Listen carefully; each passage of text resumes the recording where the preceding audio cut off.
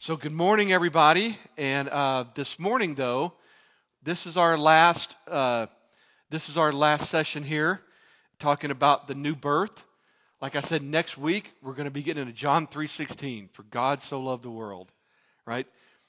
But this morning, though, we're focusing on answering the question: what happens when we're born again? What happens when we're born again? Jesus tells us that being born again is necessary, right? We've talked about that. And that, we must be born again even to see and enter the kingdom of God. And last week we explored why it was necessary, but this week we're going to explore what happens. Because this is all going to set the stage then for what's coming next, John 3:16. So let's recap just a little bit. Let's just recap our situation that we learned last week, why it's necessary, right? Paul wrote in Ephesians 2 and Colossians 2, the reason we must be born from above is that all human beings are so radically corrupted because of the sin of Adam that we're spiritually dead. Some people ask, right, do we sin because we're sinners, or are we sinners because we sin? And I say both, really both. But the fundamental answer is that when Adam disobeyed God in the Garden of Eden, he disobeyed God, then he literally inflicted upon the human race what we call original sin. The first sin of Adam. It was the original sin. Romans 5:12 states this: so therefore, just as sin came into the world through one man, and death through sin, and so death spread to all men because all sin. So sin, this radical corruption that we have, came into the world through Adam, and it spread like cancer throughout everybody, the whole human race.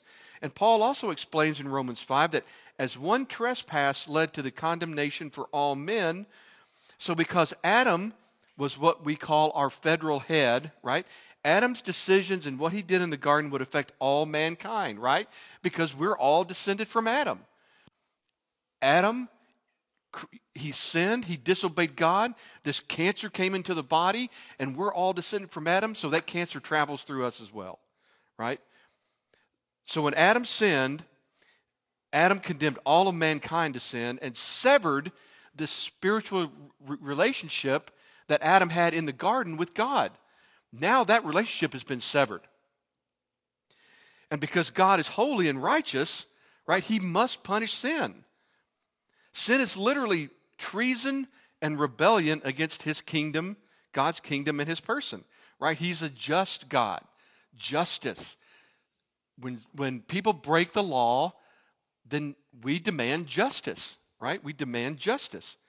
So consequently, all mankind were condemned to God's wrath, and that's his punishment for sin, right? We literally have three major problems now because Adam did what he did. One is that we break God's laws, right? We can't ever live the Ten Commandments. We're going to tell a little white lie here. We're going to look at the Victoria's Secret commercial on TV and go, man, we break God's laws, and we are cosmic traitors against an eternal God. Therefore, we are condemned to eternal punishment, right? If you commit treason against the United States government, what's the penalty? It's written in the Constitution. It's death. The penalty for treason is death. The penalty for treason against the United States government is death. So the penalty for treason against an eternal, sovereign God is eternal death. We need our crimes forgiven. That's our one problem. Secondly, we were created by God, right? And therefore, we are obligated to God to obey his commands and live as he desires. We have a debt, though, that we cannot pay because we have failed to keep our obligations to God. Our debt has to be repaid in full. That's our second problem. We need our crimes forgiven. We need our debt paid in full. And then third, when Adam disobeyed God and injected this cancer of rebellion into mankind in the form of sin, then our relationship with God was severed, right? We became enemies of God because of this treason. We now need someone, though, to reconcile us back to God, to mend this broken relationship so that then we may have peace with God. Right now, we don't have peace with God. We need somebody to help us, a mediator, to come between God and us and help us mend that broken relationship. So that's our third problem. Something had to be done to remedy these problems. But because we're dead in our sin and dead men can do nothing, the act had to originate with God. God had to take the first step, right? We love because he first loved us. So we're going to look at John 3:16 again, like I said, next week, Lord willing. But it states the remedy very clearly, right? For God so loved the world that he gave his only Son, so that whoever believes in him should not perish, but have eternal life. So this morning we're going to be exploring then what happens when we believe. We're born again, right? But what does born again do for us? I mean, it's necessary, right? We talked about that last time. So it must do some great act in us and for us in order to remedy these three cosmic problems that we have as human beings that confront us, right? And it does perform a great act, and that great act is called regeneration. All right, so let's read our text this morning again, starting John 3. We're going to start with verse 1. We're going to read through verse 8. All right, so if you have your Bibles, go ahead and read along. Now there was a man of the Pharisees named Nicodemus, a ruler of the Jews. The man came to Jesus by night and said to him, Rabbi, we know that you are a teacher come from God, for no one can do these signs that you do unless God is with him. Jesus, not beating around the bush, right, with Nicodemus, answered him, Truly, truly, I say to you, unless one is born again, he cannot see the kingdom of God. Nicodemus said to him, How can a man be born when he is old? Can he enter a second time into his mother's womb and be born? Jesus answered, Truly, truly, I say to you, unless one is born of water and the Spirit, he cannot enter the kingdom of God. That which is born of the flesh is flesh, and that which is born of the Spirit is spirit. Do not marvel that I said to you, you must be born again.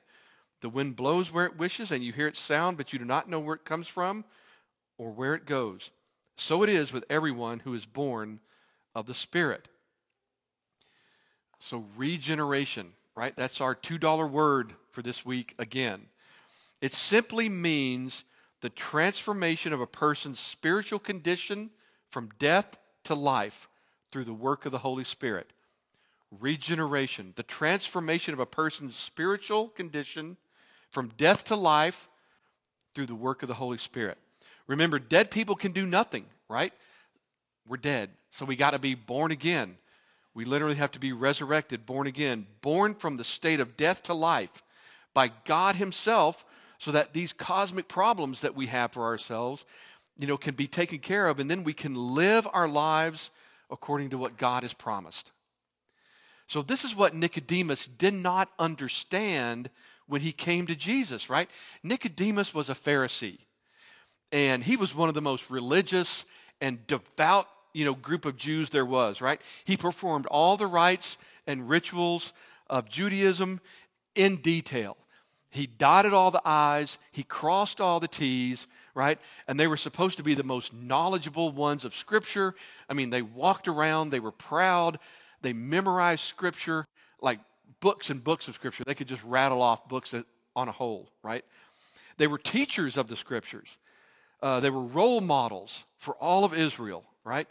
But as we shall see later in John, Jesus actually had some of the harshest words for the Pharisees, because while they were supposed to be the most knowledgeable and they memorized it all, they actually completely misunderstood the basic teachings of the Word of God. Now later again in John, Jesus tells the Pharisees that you search the Scriptures because you think that in them you have eternal life, and it is they that bear witness about me, yet you refuse to come to me that you may have life. So what Jesus means here is that the Pharisees believed that salvation came from doing the law, basically doing just what the Scriptures told them to do, but they were mistaken because they believed they could work their way to heaven. Oh, the Bible says this. Well, I'm just going to do this. Literally, they thought they could work their way to heaven dot all the I's, cross all the T's, right? And they would be good. But they misunderstood that. And Jesus told them that they completely misunderstood the purpose of the Scriptures, that the Bible really pointed to Him and life in His name and how to take hold of that. So this is what Jesus meant in verses 9 through 12 in John chapter 3. We didn't read that this morning, but I'm going to read it now. So Jesus said, one has to be born again in order to see the kingdom of God. But Nicodemus, in a very puzzled manner, said, how can these things be? And Jesus answered him, are you the teacher of Israel, and yet you do not understand these things? Truly, truly, I say to you, we speak of what we know and bear witness to what we have seen, but you do not receive our testimony. If I have told you earthly things and you do not believe, then how can you believe if I tell you of heavenly things? Jesus was actually rebuking Nicodemus right here. Because he was like saying, wait, you are not a teacher, right? If you look at this, he says, you are the teacher of Israel. So Nicodemus was probably one of the highest, most knowledgeable teachers in all of Israel. He had a very high status. And Jesus was saying, what? You are the teacher of Israel, and yet you don't understand what I'm trying to tell you? How can I even begin to tell you of heavenly things when you don't even understand the comparison I'm trying to make with earthly things? But remember, though, the natural man cannot understand the things of the Spirit. And this is what Jesus was trying to tell Nicodemus. He was trying to make the case with him, kind of to knock him off his high horse, right? And his reliance on his own work. Because remember, the Pharisee said, well, I can do all these things, and then I will be able to see heaven. And Jesus was trying to say, you don't understand what I'm saying to you, right? Jesus was instructing Nicodemus that what is born of the flesh is flesh, but what is born of the Spirit is spirit. And we'll talk about that. To convince him of his need, not for his own works, but for Jesus Christ himself, right?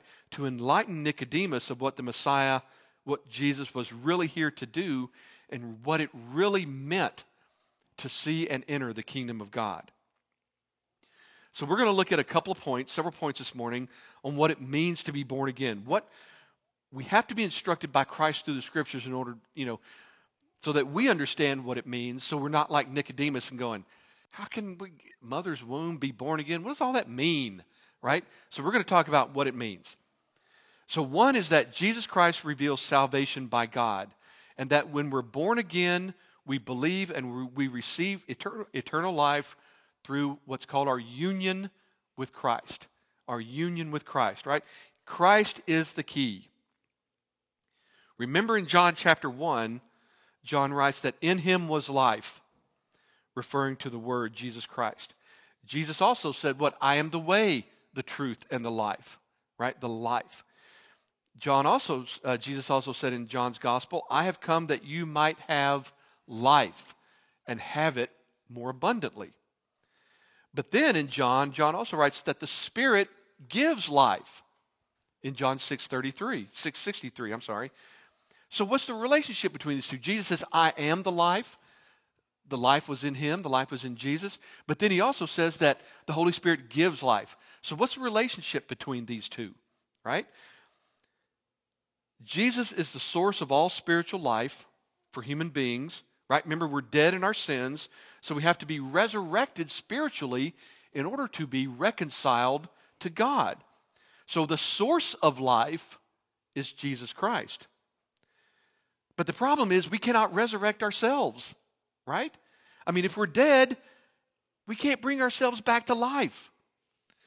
There was an old TV show. It's not old. This is not The Walking Dead, right? The zombies just don't come back and walk, right? When you're dead, you're just dead. Think about this. When Lazarus, later in John, we'll talk about this. When Lazarus was in the tomb, he could not bring himself out of the tomb. He was dead for 4 days when Jesus showed up. After 4 days, you're starting to decompose and you're stinky. You don't smell good. That's you're in there, right? You're dead. 4 days, you're dead. And Jesus, though, was standing right outside the grave. And Jesus didn't say, Lazarus, Lazarus, I am waiting for you to reach out and take my hand. Come on, then you will have life again, right?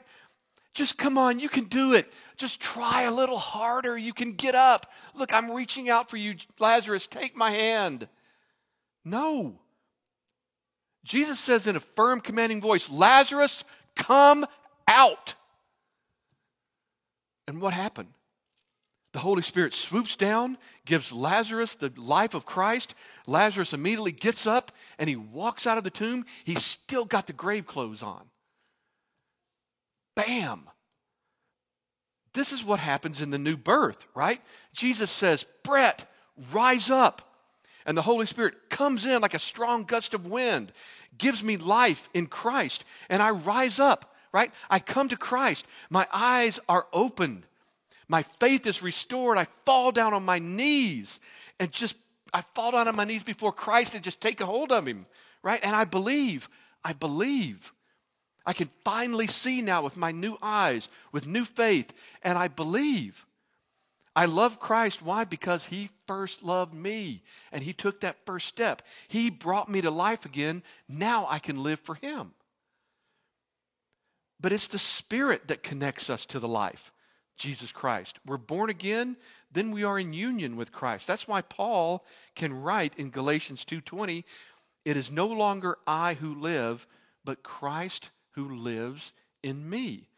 And the life that I now live in the flesh, right, in this body, I live by faith in the Son of God who loved me and gave himself for me.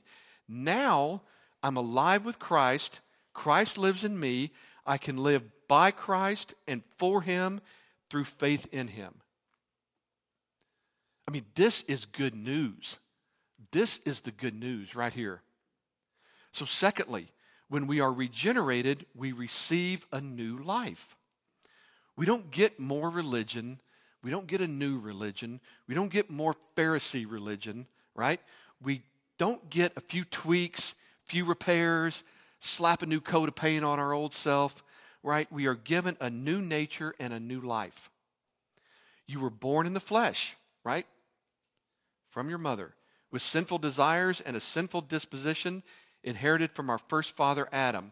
But now, in order to see God and be adopted into the family of God as brothers and sisters of Christ and brothers and sisters of each other, right? We need a new life, cleansed from all sin. That is, we need all this unrighteousness, this dirt and filth and sin and unholiness taken out of us. But we also need a new disposition, right? We need a new disposition. We need because we need to love what God loves. We need to hate what God hates.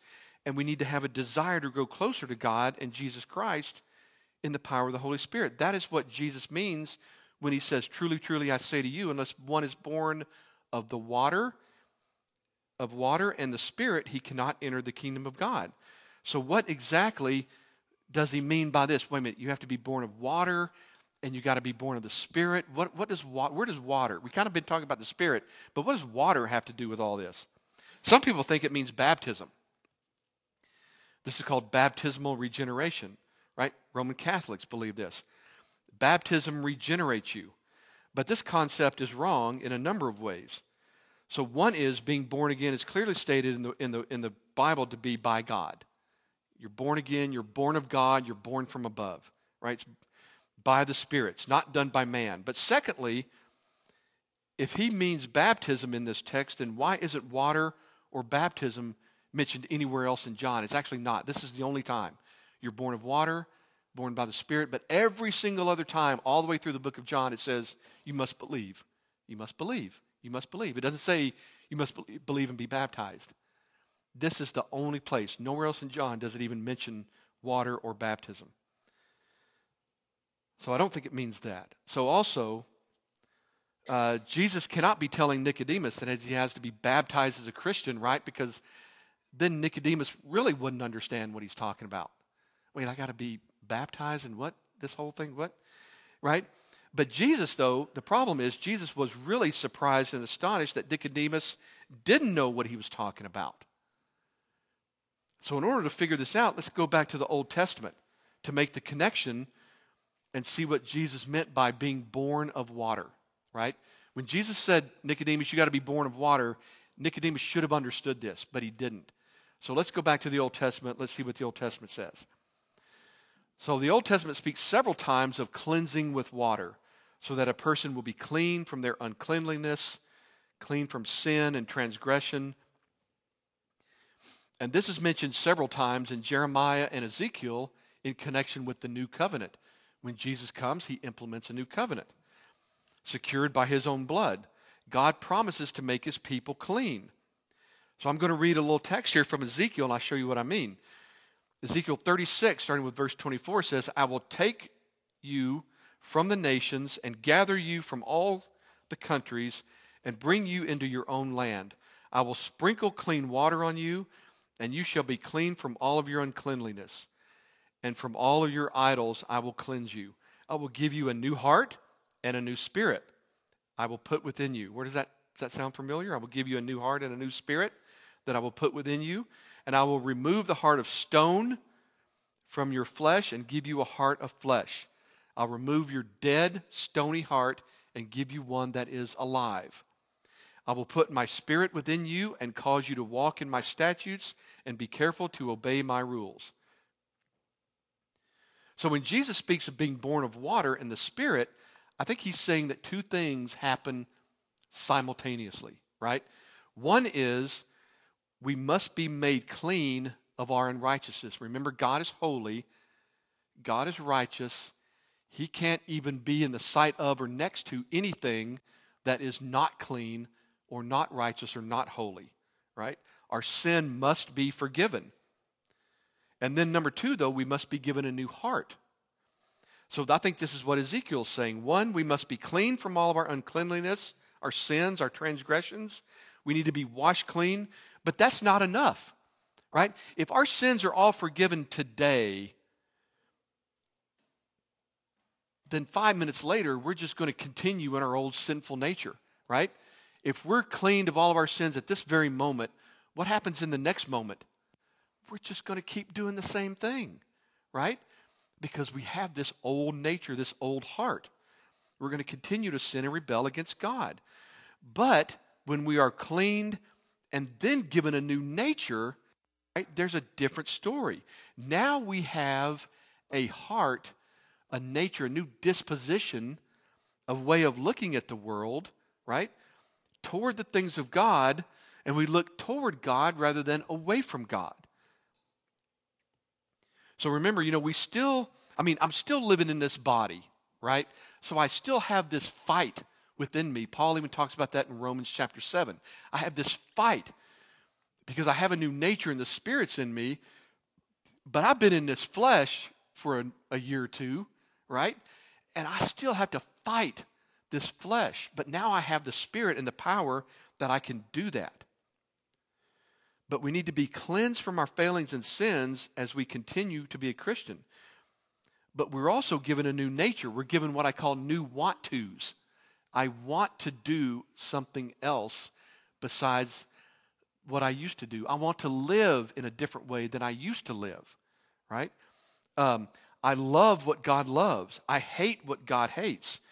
We are born children of God who love God and can indeed please God. Right? In the new birth, God puts his Spirit in us so that we want to do what God wants us to do. We have this desire, we want to. But then consequently, the new birth is a one-time deal, but that's not all. It's a one-time deal. We're made alive. The Spirit is in us. But then the Spirit, as we live, continues to mold us, grow us, develop us. Sometimes I like to say we take one step forward and 2 steps back. Sometimes, though, we take 2 steps forward and maybe 1 step back. So we continue to grow. The Spirit grows us, molds us, helps us to become more like Christ each and every day, right? It's a process. Now, thirdly, we experience this new life. We experience the new life, right? Nicodemus basically said, he said, Rabbi, we know you are a teacher come from God, for no one can do these signs that you do unless God is with him. Nicodemus affirmed, he saw there was something different about Jesus, right? Jesus, you're doing miracles, and you obviously are from God. So he saw there was something about Jesus, right? But being born again is more than recognizing something supernatural in Jesus. It's recognizing and experiencing that something supernatural has happened to us. Our first birth is natural. The new birth is supernatural. The Spirit is not part of the natural world. The Spirit is above nature, outside of nature. The Holy Spirit is supernatural. He's God. Right? So he is the cause of being born again. So lastly, when we experience the new birth, we then display this new life. Right? Regeneration means we now live differently. Once we are reborn and once we experience this new life for ourselves, then we have this ability to actually live differently. And I cannot stress this enough. Paul writes in Romans 8, starting with verse 9, "You, however, are not in the flesh, but in the Spirit, if in fact the Spirit of God dwells in you. Anyone who does not have the Spirit of Christ does not belong to him. But if Christ is in you, although the body is dead because of sin, the Spirit is life because of righteousness." If you have the Spirit of God, you're still warring with your flesh, but you have life. "If the Spirit of him who raised Jesus from the dead dwells in you, he who raised Christ Jesus from the dead will also give you life to your mortal bodies through his Spirit who dwells in you." You are made alive by Christ. The Spirit is in you. Ephesians 2 says we are made alive in Christ and given this faith as a gift, right? So that we may believe that Christ is the Son of God and may come to him with all we are, fall at his feet. We don't just have faith and add Jesus as an accessory, right? He's not just an add-on to our life, right? I mean, he's not simply just, I'm going to take, Jesus, I'm going to add him over here and that's going to make my life a little better, right? Paul writes, "For all who are led by the Spirit of God are sons of God. For you did not receive the spirit of slavery to fall back into fear, but you have received the spirit of adoption as sons, by whom we cry, Abba, Father." We are no longer slaves to fear and sin. We are children of God. There's a song. I'm no longer a slave to fear. I am a child of God. I mean, we can cry out to our Heavenly Father both in joy and in need, right? We can praise him and we can cry out to him when we're in just dire need of help. I mean, when sin and temptation come against us, like Paul said, we don't have to fall back into that fear. We don't have to fall back into that sin again. We now have the power to say, no, I'm not doing it. Lord, I'm living for you. The spirit of slavery, the spirit of fear is now dead, put to death by the power of the Spirit of the new birth. The life we now live as born-again followers of Christ, we live in the Spirit. Now we can overcome. So John, in his first letter, 1 John, writes this, and I'm going to kind of close with this here a little bit. "Everyone who believes that Jesus is the Christ has been born of God, and everyone who loves the Father loves whoever has been born of him." So think about this. We're born again. If we believe in Christ, then we've been born of God, right? And notice it says, everyone who believes, who continues to believe, has been born of God. So if you believe and continue to believe, you have already been born of God. You've already been reborn. But what else does it say? If we believe in Christ, everyone who loves the Father also loves all the others who have been born again. So think about this. If we're born again and we love God, we also love each other. We also love each other, and I'm going to say with a love that probably the world is going to be like, whoa, I've never seen that kind of love for one another before. And that's what, I think that's a sign. So being born again, right, we love God and we love his people. That's why we're able to sacrifice sometimes the way we do. That's why we're able to love the way we do. That's why we're able to, rise above the way we should do. John also writes, by this we know that we love the children of God when we love God and obey his commandments. For this is the love of God, that we keep his commandments, and his commandments are not burdensome. Now think about this. If we're born again, if we're children of God, right, we love God, which makes sense because children should love their parents. I mean, I get that, not all parents are perfect and, all this kind of thing, but I mean, children should love their parents. So that makes sense, right? We love God because we're children of God. But children should also obey their parents. There's that four-letter word, right? The old word, obey, right? Obey. Children should obey their parents. Why? Because they love their parents. Okay? If you love someone, think about this. If you love someone and they ask you to do something, you sure, absolutely, I'll do it for you. You do it out of joy. You don't go, oh my word, this guy, man, he's like asking me to do something constantly, It's not a burden. It's a joy. Now, I will say this. I know we live in the world, right? And, not everybody's going to go, oh, thank you for asking me to help you. I just can't wait. Yay. Sometimes, we're having a bad day. Sometimes things are, we still live in the flesh, right? We still have to fight this, right? We still have to strive to obey, right? But think about this, but deep down, if we love God, do we strive to obey all that he has taught us? Because even in the Great Commission, it says what? Go baptize, teaching them to obey all that I have taught you, right? If we love God, do we strive to obey all that he's taught us? Do we exhibit the fruit of the Spirit in our lives?